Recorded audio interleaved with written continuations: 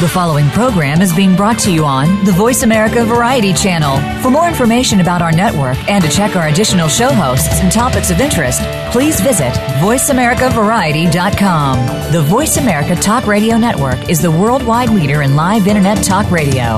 Visit voiceamerica.com. The views and ideas expressed on the following program are strictly those of the host or guests and do not necessarily reflect the views and ideas held by the Voice America Talk Radio Network, its staff, and management.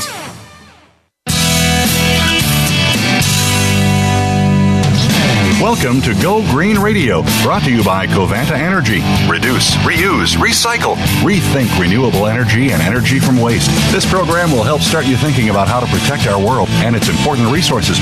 Now here's the host for Go Green Radio, Jill Buck. Welcome to Go Green Radio, everybody. So glad that you could join us. I am thrilled today. Our topic is so exciting, and our guest is just, she's done an amazing job. We're going to be talking about a brand new documentary that has just premiered. It's called Catching the Sun, and we have the film's director with us today, Shalini Kantayya, and she is amazing, in a word, and you all will understand that as we go through this interview. But she's looking at solar in a very different way in this film. And in fact, I watched it twice just to prepare for this interview. And she's talking about solar not just from the usual perspective of the technology and the opportunity, but she brings in concepts like social justice and the democratization of our power system. And it's just beautifully shot. And in fact, if you want to check out the website, don't close this tab in your web browser. Keep listening to us on voiceamerica.com. But you could open up a new tab in your web browser and go to www.catchingthesun.tv, and you can kind of check out what's going on with this film as we talk to Shalini. So welcome to Go Green Radio. I'm so glad to have you on the show. Thanks so much for having me. Well, I just love your new film, Catching the Sun. And your film begins and ends in a place that I'm very familiar with. It's not far from where I live. It's in a town called Richmond, California. And I'd love for you to talk to us about why this particular city helps demonstrate the core message of the film. Well, Richmond is like a city like no other. I actually reside in Brooklyn. I'm no stranger to sort of rough and tumble neighborhoods. But what I saw when I visited Richmond was sort of a symbol of what I see happening to American cities across the country. Richmond boomed in the 1940s as a center of manufacturing and industrial labor. It was the first place that African Americans and women got meaningful jobs in the 1940s. And then over the last 2 to 3 decades, those manufacturing jobs have vanished and left the community with really high rates of cancer and asthma and unemployment. And so what I discovered when I went to Richmond was here was a city living with Chernobyl-scale disasters in the shadow of the Chevron oil refinery, which was particularly which is blowing up every few years, and this community is living under fire.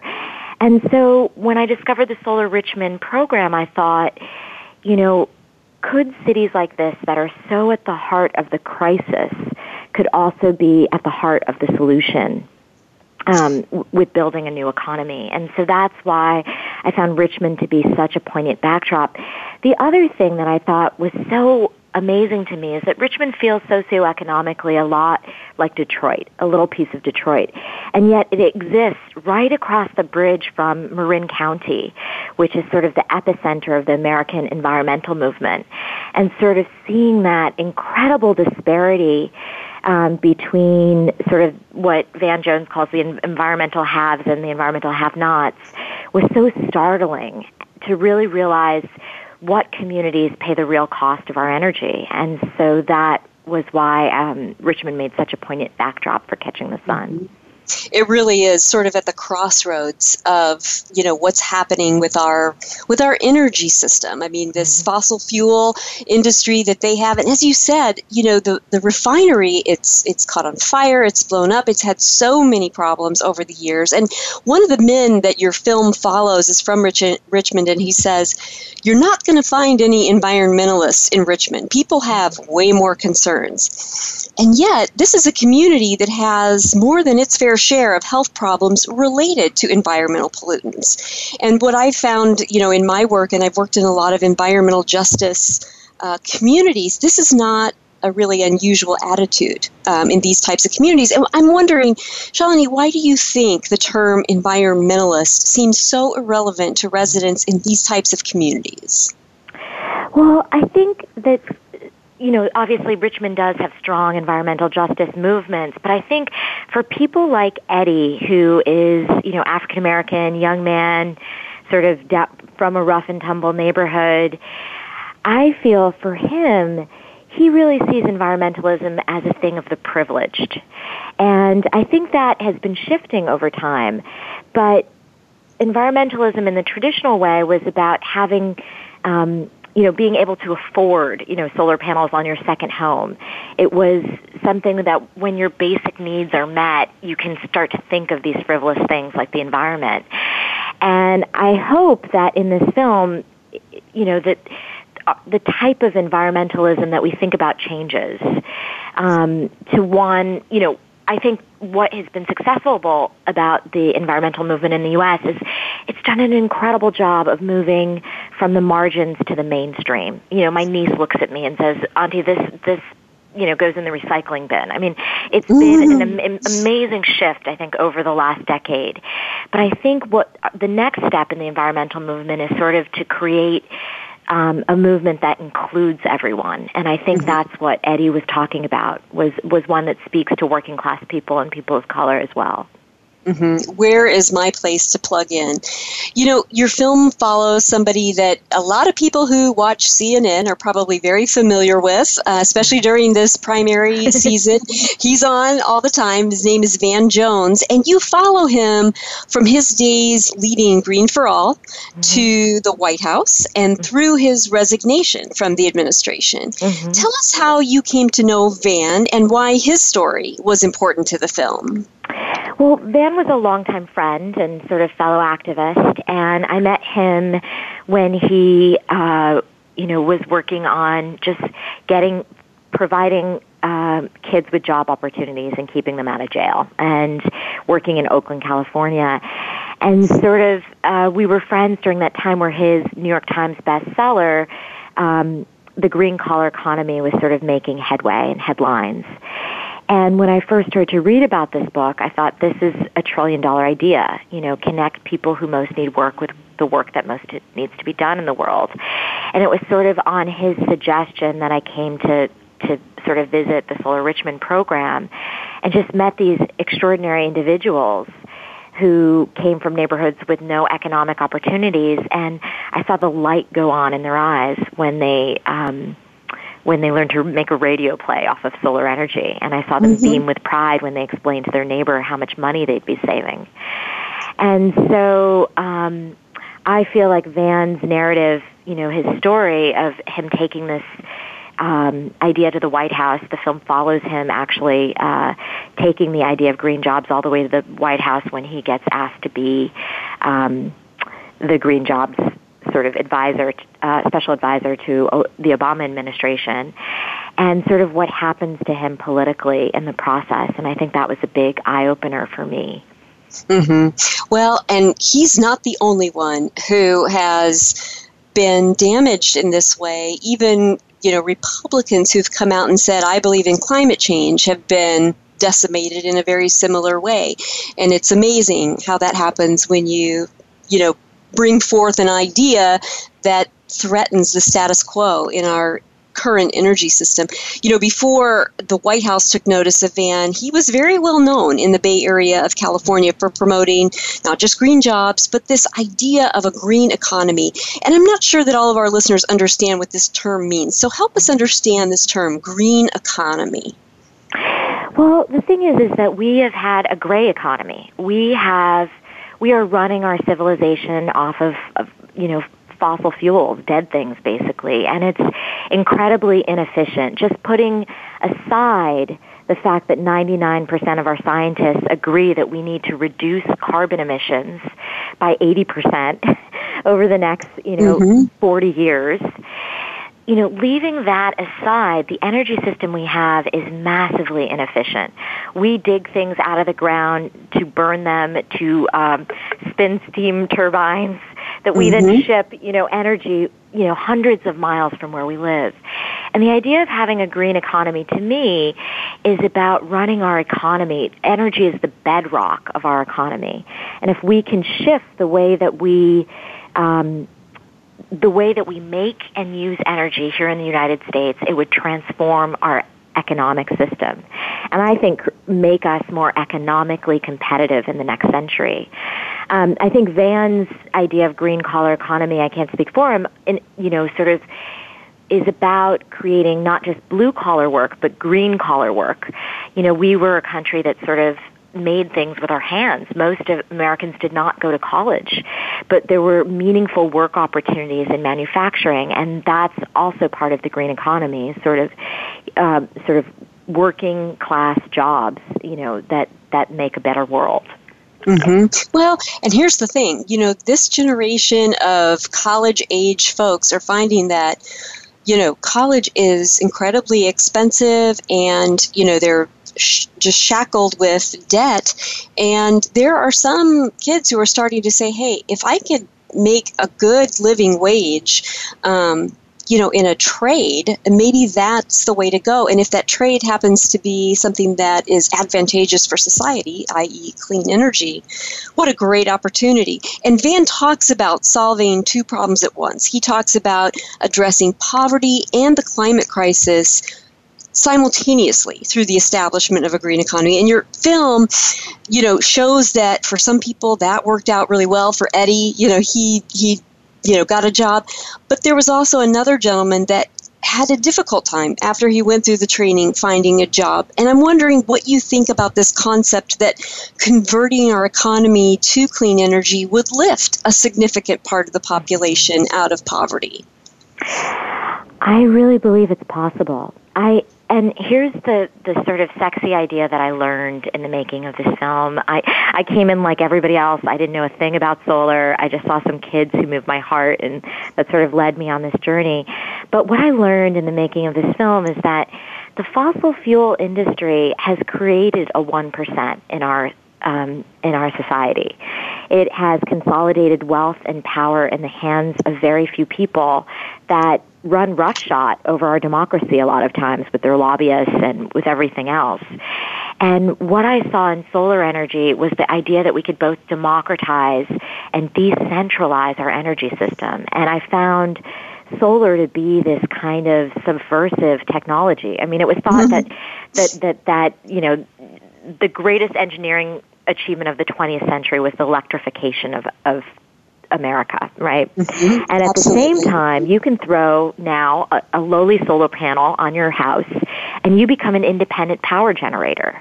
And if you pass the right policy, like people are doing in states across the country, instead of you paying your utility a check, your utility can actually send you a check if you make more energy than you produce. And I think that's why it's such a threat to the status quo. The other thing that I think that is that's amazing about the economic opportunity of solving climate change is that it's all jobs and infrastructure. And it's, the kind of non-glamorous work of energy efficiency. We waste about a third of the energy that we lose.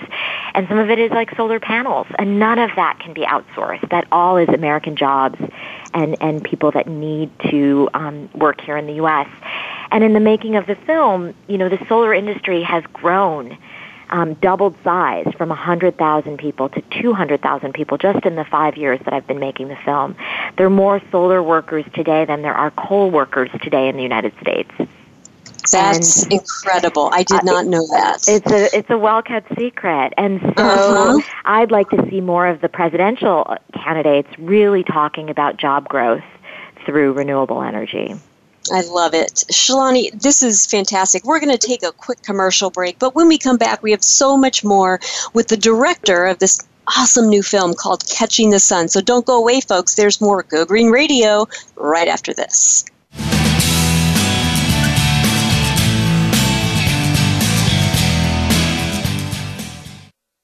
News, opinion, Can you hear me? your voice counts. Call toll-free 1-866-472-5787. 1-866-472-5787. VoiceAmerica.com. Take a wild guess. How much garbage generated in the United States today is converted into energy? Is it 26%, 43%, or 14%? Working here and around the world to produce a reliable supply of clean, green energy, Covanta Energy works with communities to turn household trash into energy. Oh yeah, that question I asked earlier? Today, only 14% of U.S. garbage is converted to energy. Just 14%. Covanta alone processes half of that municipal solid waste into renewable energy for a cleaner world. For more information about Covanta Energy, visit us today at www.covantaenergy.com. Conservation starts with us. Learn about environmental concerns each week when you tune in to Our Wild World with host Ellie Weiss. Our show centers on Africa each week and what's being done to save our wildlife, ecology, and ourselves. However, we'll also discuss what's going on closer to home. And most importantly, we'll let you know what can be done in our own backyards by featuring guest experts and featuring your questions and answers. Listen every Monday morning at 8 a.m. Pacific Time, 11 a.m. Eastern Time on the Voice America Variety Channel. The Internet's #1 talk station. #1 talk station. VoiceAmerica.com.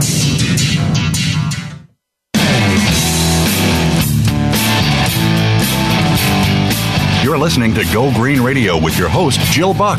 Jill would love to hear your comments or questions on today's show, so call us toll-free at 1-866-472-5788. That's 1-866-472-5788. Write to us, too. Save some trees and send us an email to gogreenradio@gmail.com. That's gogreenradio@gmail.com. Now back to Go Green Radio with your host, Jill Buck. Welcome back to Go Green Radio. So glad that you could all join us. In case you've just tuned in, let me catch you up. Today we're talking about a brand new documentary called Catching the Sun. And in fact, if you can check out the website for Catching the Sun at www.catchingthesun.tv. And our guest today is the director of the film, Shalini Kantayya. And you might know her if you've seen the show On the Lot. It was a show by Steven Spielberg in search of Hollywood's next great director, and she finished in the top 10. And you'll be able to see why immediately as you watch her film. It's just so appealing to the eye and beautifully done that you'll want to watch it twice, just like I did. It was great. Shalini, there are a lot of people who are pushing for federal public policy and exhausting a lot of resources in doing so to hasten a conversion from fossil fuels to solar. But your film had Danny Kennedy, who's the CEO of Sungevity, and he said that the cost of solar continues to drop and soon people will prefer solar simply because it's cheaper. Mm-hmm. So I'm wondering, after interviewing all the people that you did for this film, what are your thoughts on the need for federal legislation on clean energy?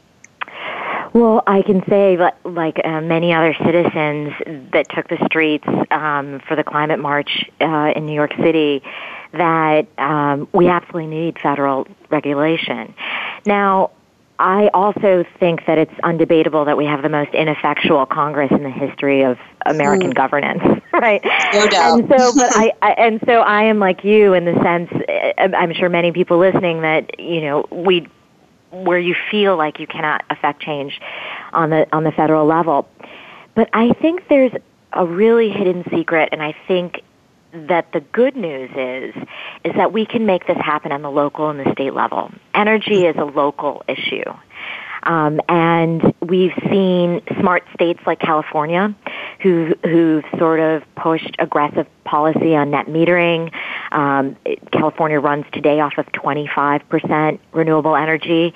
It is actively going to 33%, and this is one of the largest economies here in the U.S. And so I think the more that states can do this, that a transition to clean energy can actually get done the way the right to marry got done, city by city, state by state, until the federal government has no choice but to accept that this is the inevitable future.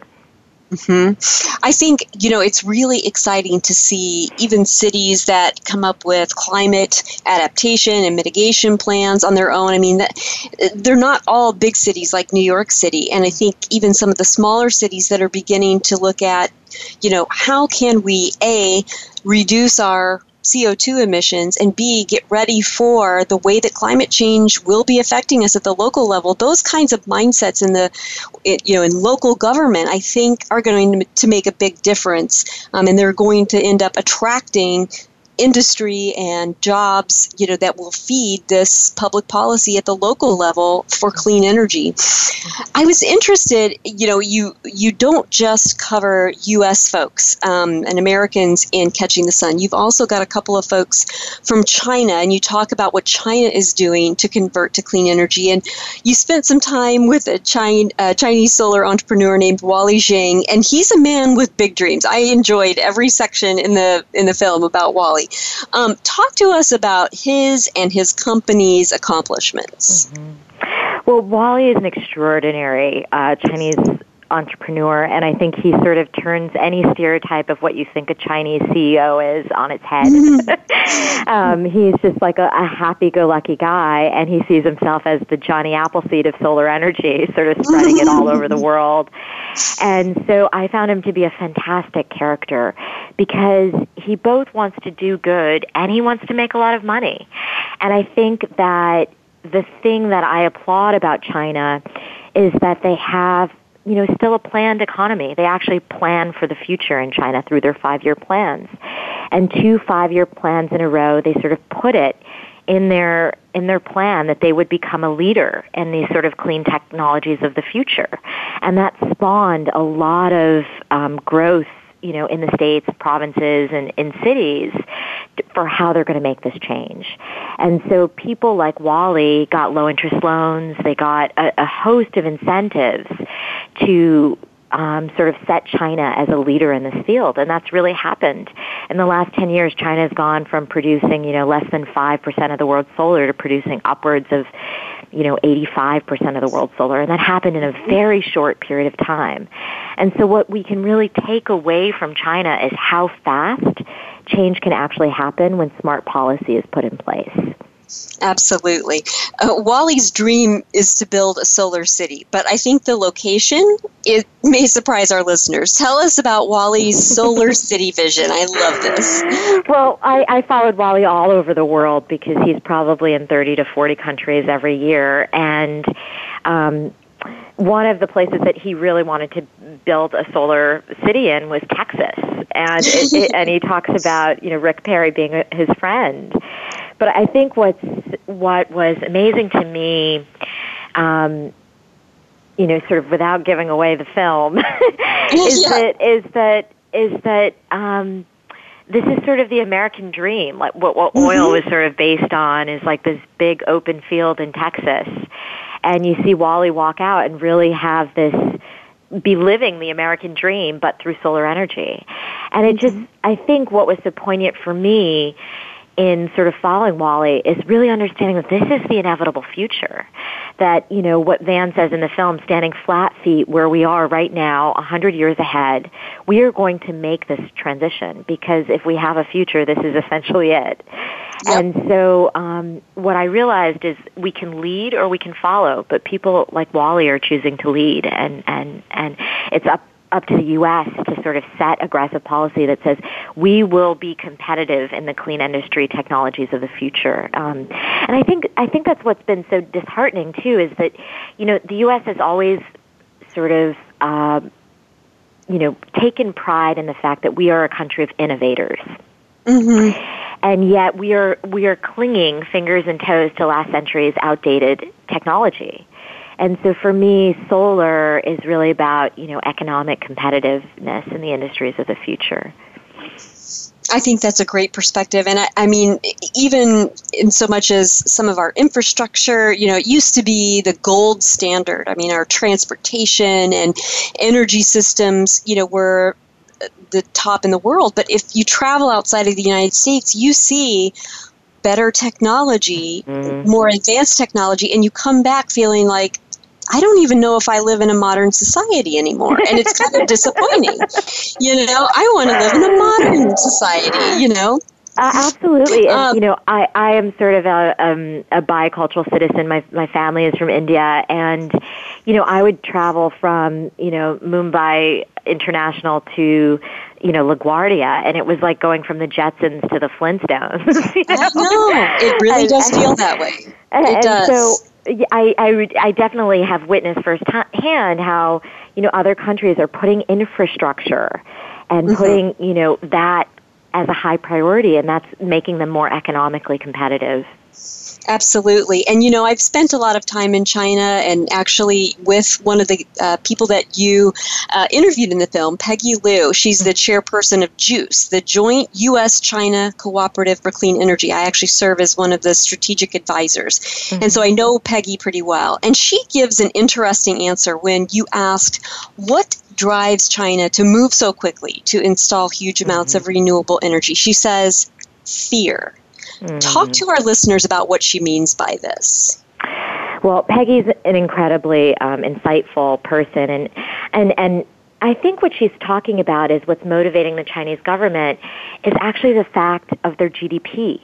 They've got 1 billion people. They've got less natural resources than the U.S. in terms of water, coal, almost every other energy source. And they are fueling the development of their country, more than 1 billion people, into the future. And so in order to sustain that amount of economic growth, and, in China, because of the political system they have, to also prevent riots in the streets, there has to be sustained economic growth. And that happens through energy. That is the lifeblood of any economy. And so if you can't get your bread that morning, or you can't open your factory because there isn't enough energy for 1 billion people, then you've got problems. And the same is true of countries like India and China, where you have this expansive need for energy. And, where is that going to come from? And sort of that fear of what will happen if they can't deliver to their citizens. Absolutely. And, Peggy also makes a very brief, but in my opinion, extremely consequential statement in the film. She says the only way to solve this problem and not create conflicts with other countries down the road is renewable energy. And that sends a shiver down my spine as a former military officer. There's both a warning and an invitation to opportunity in that statement. What were your thoughts when you filmed Peggy saying that?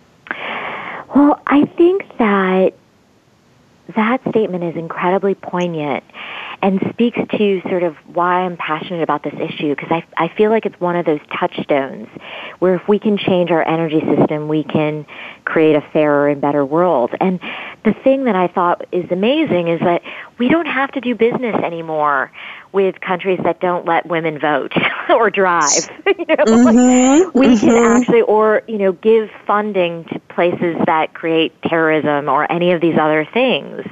We can actually create a more stable, peaceful world and not have to compromise the principles of our democracy in order to get energy from countries that we, frankly, shouldn't be doing business with. And so I thought that was an incredible statement on just how geopolitics could shift and will shift with a transition to renewable energy. Absolutely. Well, we're going to take a quick break, but when we come back, there's so much more to talk about with this brand new film, Catching the Sun. So don't go away, folks. There's more Go Green Radio right after this.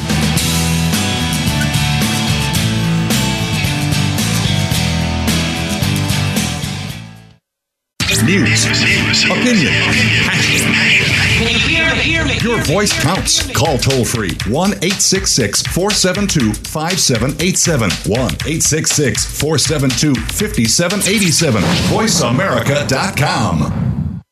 Take a wild guess. How much garbage generated in the United States today is converted into energy? Is it 26%, 43%, or 14%? Working here and around the world to produce a reliable supply of clean, green energy, Covanta Energy works with communities to turn household trash into energy.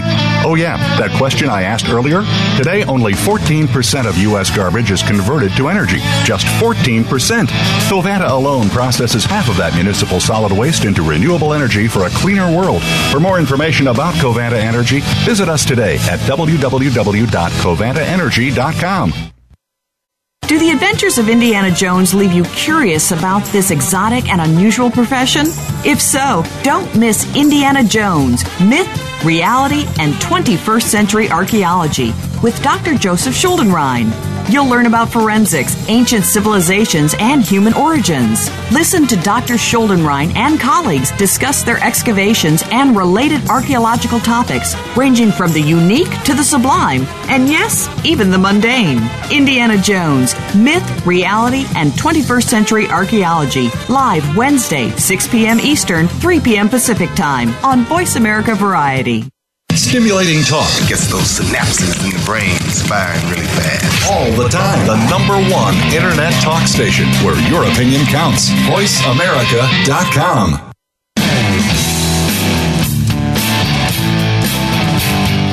You're listening to Go Green Radio with your host, Jill Buck. Jill would love to hear your comments or questions on today's show, so call us toll-free at 1-866-472-5788. That's 1-866-472-5788. Write to us, too. Save some trees and send us an email to gogreenradio@gmail.com. That's gogreenradio@gmail.com. Now back to Go Green Radio with your host, Jill Buck. Welcome back to Go Green Radio. I want to give a big shout out to all my tweeps. If you would like to become one, just follow me at Jill Buck. We talk about the show. We talk about all kinds of environmental topics, so check it out and join the conversation. If you just tuned in, we're talking about a brand new film called Catching the Sun.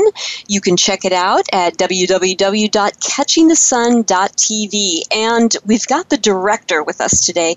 And Shalini has been talking about some of the various people that she has interviewed for this film. I just love it. I can't recommend it highly enough. I watched it on Netflix, so if you have Netflix, you can check it out there too. Shalini, your film touches on something that oil towns around the U.S. report routinely, and that's the fact that large oil companies invest quite a lot of money in local city council and mayoral races. Catching the Sun references the fact that Chevron does that in Richmond's local elections, and Richmond is kind of a small town, and it's incredible the amount of money it takes to run for office there because of these campaign contributions. I think everybody understands why big oil companies pay to play in federal politics, but what are some of the local issues that they're trying to influence with campaign finance? Well, it was just totally disconcerting that Chevron put, I think, almost $1 million into one of the elections to influence the city council. And what happens there is through their lobbyists and through sort of campaign contributions and sort of backdoor things that they really seek to get tax breaks on their income taxes and for all of these other things. And so it pays for them to influence our democracy.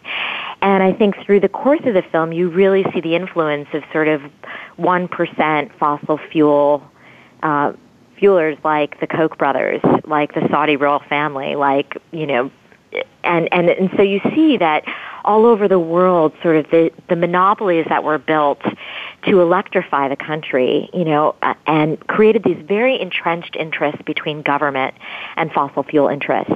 And I think that, as I said before, the exciting idea about solar is that we can actually democratize and decentralize our energy. And I think that starts on the local level. One of the things that's so shocking when you visit Richmond is that you have this juxtaposition of one of the world's most profitable companies in a neighborhood of such incredible poverty. And you think, how does that happen? How can you have an industry in the town and not have like the world's most beautiful parks and schools and, all of this? How can that be? And that's exactly why. They're influencing local, elected officials for tax breaks. And the city itself that hosts Chevron and this refinery doesn't have the benefit at all of the wealth that company has. And it's really a stark, an unbelievable thing. And you captured that so well in the film. When the way that you filmed the city, you can't help but feel very sad for the people who live there and that they're not getting the benefit.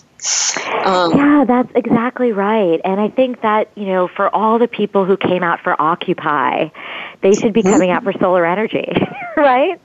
Yep. Because nothing is better for the 99% than becoming an independent power generator, putting solar on your roof, passing policy that puts money back in your power, that literally takes money from 1% utility companies and sort of puts it directly in the hands of the middle class. And I think that's the big, exciting idea about solar. It is. And the CEO of Sojevity makes an interesting point in the film when he says energy policy is social policy. And I have thought long and hard about that. And I'd like for you to talk to us about what he means by that. Well, I think Danny Kennedy makes an incredibly poignant statement when he says energy policy is social policy. Because, one of the struggles in making this film was, how do I talk about energy in a way that matters to people? I talked to my mom about climate change and try to explain to her, Mom, we put in carbon, when you flip a switch, this happens. And her, she's a first-generation immigrant from India, and her eyes sort of glaze over, right? And then I say, Mom, if you put solar in your house, you can save $70 a month. And then she's like, oh, and so for me, it's really about how do we make energy a kitchen table issue? And I think some of the reason why it's so hard to talk about and why climate change seems so hard to deal with is that it feels like something, and even environmentalism in general, it feels like something outside of ourselves, right? It feels like the environment and climate change and all these things, it's happening in some like far off world, a galaxy far, far away. And I think that when I began to really understand energy issues, I thought nothing could affect sort of the bread and butter of our daily lives and our energy system. And some of the struggle is sort of helping the public understand the kinds of policies that really actually impact our lives in big ways every day. And I think understanding that energy policy is social policy, that we can have a system that it actually benefits more people, that is, not only just a cleaner world, but a fairer world through solar energy.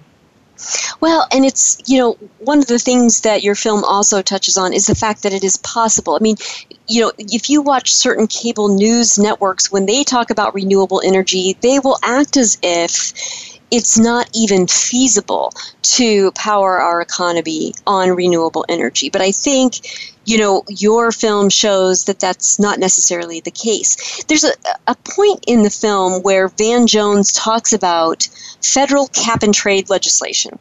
And I'm not sure that everyday Americans know what cap-and-trade is. I mean, even before the 2008 election, even Republicans like John McCain were getting on board with cap and trade, but I'm not sure that people really know what that is. Can you talk about why that's a concept you put in the film? Yes, absolutely. And I think it's important to remember that John McCain said climate change was real, that humans were causing it, and was for cap and trade. That was John McCain. And so I think that the Republican Party has sort of lost their good sense, as they were once very good leaders of the environmental movement. I mean, Nixon passed some some of the most important environmental legislation that we have as a country. I think so. Cap and trade is the idea that we don't ask polluters to pay for the pollution that they cause. And I think partly because it's so unseen, right? So, it's not the oil companies that are paying for our kids' asthma or the high rates of cancer. And so that we as a society, Van says it best when he says, you can't pay to pollute. If you go out and throw some trash in the street and a police officer sees you, you're going to get a fine because this is a civilized society and you can't do that. And so for the first time, we have to say to people who are polluting, you need to pay for the pollution that you cause. And I think many environmentalists said cap and trade wasn't strong enough. I personally are for the cap, which says that we should cap carbon emissions, and every year you're going to bring that down less and less and less till we're done burning things for our energy. And then this idea of trade, which you can sort of trade yourself among yourselves, polluters can trade among themselves credits for pollution until we're done with the system. I think people like me who are a little bit hard-nosed would say a cap is great, the trade we're not so sure about. But let's start somewhere, right? Exactly. We have to start somewhere about how are we going to aggressively bring our emissions down, especially now that we know that the U.S. and China account for more than 40% of the world's carbon emissions. Yep. I mean, the suffering that we're going to cause the rest of the world is enormous if we don't actually do this. And so I think that this is something that makes economic sense, and there's a way that we can tax polluters in a way that funds the things that we do care about. We have a system now where we're subsidizing these polluters who aren't giving us a good public good. They're raising prices at the pump. They're getting our tax dollars. We're getting gouged on either side. And what we need is to start to tax the wealthiest industry in the history of the world and begin to use that money to transition to a clean energy economy. And it's not perfect. I mean, you saw in the film there's someone who doesn't get a job. I mean, this transition is sometimes bumpy. I mean, when we went from the horse and buggy to the car, when we started to go towards a more computerized world, there were some people that got left behind. But there's a smart way to make this transition, and I believe it will be for the betterment of more people. Well, agreed. And I think it's one of those things, you don't let the perfect be the enemy of the good. Sometimes, like you said, you've got to start somewhere. And we have an example of this. I mean, the tobacco industry has been taxed and has been levied so that, the pack of cigarettes has gone way up in price, and that excess price has gone for things like health and education and different programs to bring the smoking rates down. That the tobacco industry fought that tooth and nail, but it happened. It was a good thing, and society decided that was helpful because our health depends upon good public policy, and we went forward with that. Your film juxtaposes, and you mentioned this before, the work that the Koch brothers have done to disparage renewable energy. And then you also have, and I love this lady who's in your film, a Republican in Georgia who started the Green Tea Party. Do you think there's a fissure in the GOP over green issues at this point? Well, I think there's a fissure in the GOP right now. Yeah, on many levels, for sure. But that's a different story. I do think there's a fissure in the GOP. And I think this issue has become disturbingly partisan to me. We used to be a country that could reach across the aisle and lead and work in the public good. And I feel like that is eroding in this country. And I think to me and to a lot of other people, that's very deeply disturbing. I do think that people like Debbie Dooley are incredibly inspiring. I mean, she's a Green Tea Party activist. I'm probably as left as they come. And we got along well. We couldn't talk about anything else. So we got along really well. Leave it at the environment, has showed us is that that's what you do. Agree on the things you do agree on and figure out how you can work together. And so you have a Tea Party activist who worked with Sierra Club and took on the Republican Party, was attacked by the Republican Party in Georgia because she believed, we might have different reasons. Her motivations are, tell me what is free market about a monopoly. She's like, this is not free market economics. And so she really believes in solar energy for both because of she believes in climate change, which I think is important to note. I think it's silly even that we're talking about belief in this point. She accepts the science of climate change, and also because she believes strongly in a free market for energy and breaking up these monopolies. Most of us get a utility bill every month, and whatever they give us, we have no choice but to pay. We don't have a free market for energy. Mm-hmm. And I think Debbie Dooley really shows that, there are even lots of Republicans that sort of want to go solar, and libertarians love this because it puts more power in the hands of people. Libertarians except the Koch brothers, who are libertarians. By the way, they're not even Republicans. They fund them, but they're libertarians.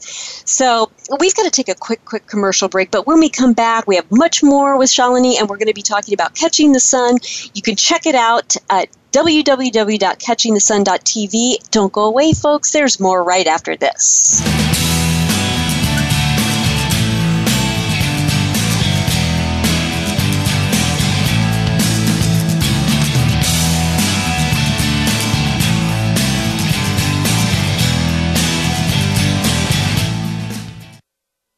Streaming live, the leader in Internet talk radio, voiceamerica.com. Take a wild guess. How much garbage generated in the United States today is converted into energy? Is it 26%, 43%, or 14%? Working here and around the world to produce a reliable supply of clean, green energy, Covanta Energy works with communities to turn household trash into energy. Oh yeah, that question I asked earlier? Today, only 14% of U.S. garbage is converted to energy. Just 14%. Covanta alone processes half of that municipal solid waste into renewable energy for a cleaner world. For more information about Covanta Energy, visit us today at www.covantaenergy.com. Streaming live, the leader in Internet talk radio, voiceamerica.com.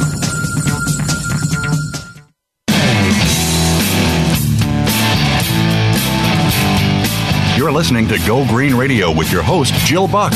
Jill would love to hear your comments or questions on today's show, so call us toll-free at 1-866-472-5788. That's 1-866-472-5788. Write to us, too. Save some trees and send us an email to gogreenradio@gmail.com. That's gogreenradio@gmail.com. Now back to Go Green Radio with your host, Jill Buck. Welcome back to Go Green Radio. We are talking with Shalini Kantayya, the director of Catching the Sun, brand new documentary that's out. And Shalini, you had some great footage of the Paris climate talks. What was your takeaway from that event? Well, I think there's something heartful about, it took us 21 negotiations to come up with a non-binding deal.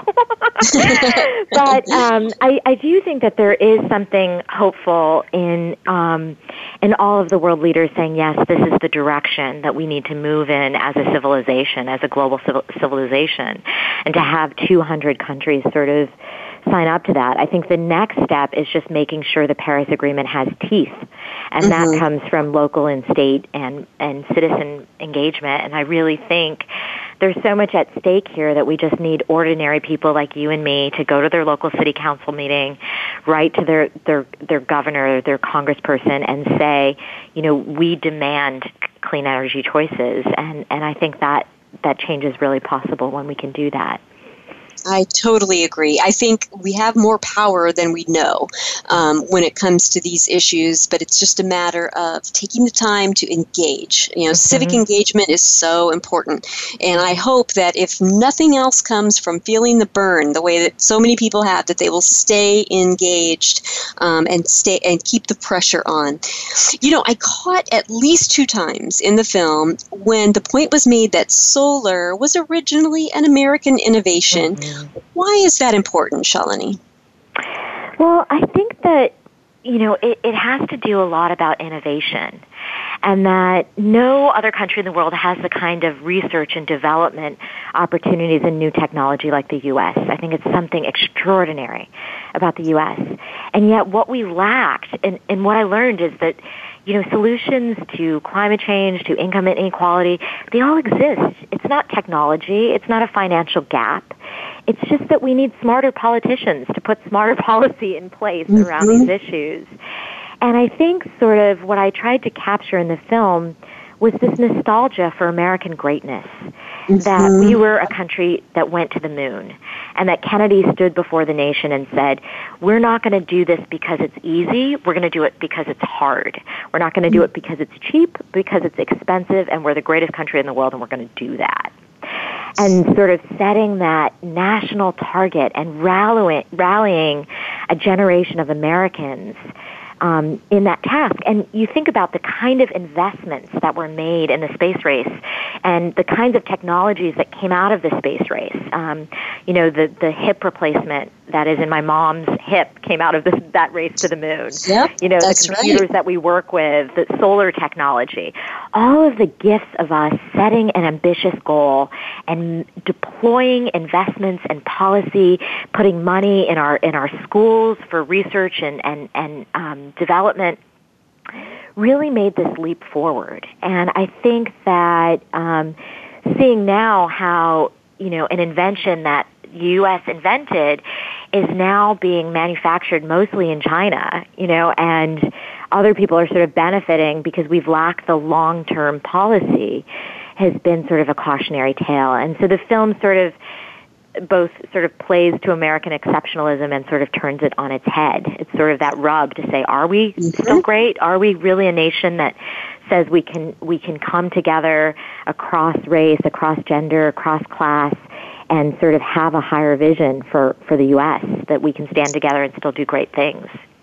I love that. I also love the fact that you included the People's Climate March and all the various types of peoples and issues that were there. You did a great job of showing the breadth of today's environmental movement and that it's not just a hippie thing. How do you hope that your viewers will react to images like that? Well, I think what I've really tried to do is create this unlikely set of characters that are changing, transforming our world. And I think to me, the world is about the early adopters, and the workers and entrepreneurs in the U.S. and China that I follow in Catching the Sun have really dared to do something different. And I think to me, I've really sought to show an environmental movement that is inclusive, that includes people like my mom who may not, she may not be outwardly sort of vocal on climate change, but she would never waste food. She would never, that sort of making climate change a kitchen table issue for working Americans is really what is going to transform our future. Absolutely. And, last week on Go Green Radio, we had a guest who talked about the bipartisan nature of the environmental movement when it started really picking up speed, in the first Earth Day. And he told a story of how Richard Nixon looked out, of the White House windows to see this big march going on in Washington, D.C. for the first Earth Day. And some of the people were very well dressed. And he said to the people in the room, well, I think some of the people out there are Republicans. And it was, it was really this, wow, this is something that everybody cares about. And everybody can find a way to get involved. Like you said, it might be not wasting food. It might be not wasting water or energy. But connecting to the human face of, what happens if we do well with this, fork in the road, which way we'll go, or if we make poor choices and the human suffering that will be caused by that. I'm very hopeful that everybody can find a way to get on board. By the end of the film, I was ready to get up and do something to promote solar. What is the call to action for your audience? How can they engage with the film and then take it into their local communities? Well, I think we have the fight of our lives on our hands, and it's going to take all of us going to our city council members and to our state representatives and saying we demand it. And the good news is, if you show up at a city council member and to your city council meeting and you bring 50 of your friends, guess what? people are going to listen. And that is the most amazing thing that I learned in the making of this film, is that big changes start locally. And I think that was the message that almost every character in my film sort of embodies, is that this big change is happening locally and through these small acts that we can all participate in. With the film itself, I hope people will go to catchingthesun.tv and host a screening. You can actually get the educational version of the film, and you can screen the film in your community. And what I hope the film will do is sort of get all of the people in the same room. We just finished a 25-city tour. We had 10 sold-out shows. Every single one of those theatrical screenings, we had local policymakers, clean tech businesses, and grassroots sort of boots-on-the-ground organizations, because the film is a great way to sort of bring local coalitions together around the things that we care about. And so I hope people will not only screen the film, but throw a house party. We've got materials on catchingthesun.tv of how you can screen. We've got how-to toolkits. And so I hope people will use some of these resources and a tool to just not only think of this as a way to organize, but also celebrate our collective power. I think that what makes the difference of Catching the Sun, I think, from other sort of gloom and doom climate films, which I'm a fan of, is that this is about a celebration of our collective power, of the technologies of the future, and that solving the most important issues of our time, income inequality, climate change, can be a party of innovation and invention and sort of the technologies of the future. That this is about hope. And I think the kind of hope that we saw in the election of Barack Obama, even if, Lord knows we broke up on a lot of issues over the last 8 years, but whatever you feel about him, the fact that we can have a president within 60 years of Jim Crow segregation, we can elect an African American president, shows that we are a country who knows how to move into the future. I think that we just need to hold on to hope and celebrate that we can create a new future. Thank you, Shalini. I couldn't have said it better. Thank you for being with us on Go Green Radio, and thank you for this beautiful documentary that you've produced. Folks, we're going to be here same time, same place next week with more Go Green Radio. Until then, have a wonderful week and do something in your life to go green.